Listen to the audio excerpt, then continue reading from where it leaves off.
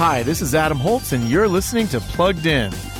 Is it okay with you, Father, if I learn how to run and become a champion like the boys from your football team?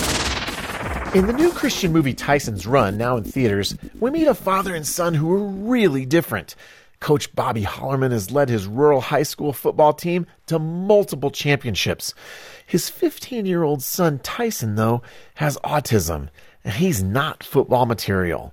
What Tyson can do is run, and with the help of a new friend, he begins training for a marathon. As he trains, it becomes a catalyst for healing in his family. Tyson's Run majors on determination. There's a smattering of language and mild peril. Overall, though, Tyson's Run delivers an inspiring story of redemption. So we're giving it a 3.5 out of 5 for family friendliness. Read the full review at pluggedin.com/radio. I'm Adam Holtz for Focus on the Family's Plugged In Movie Review.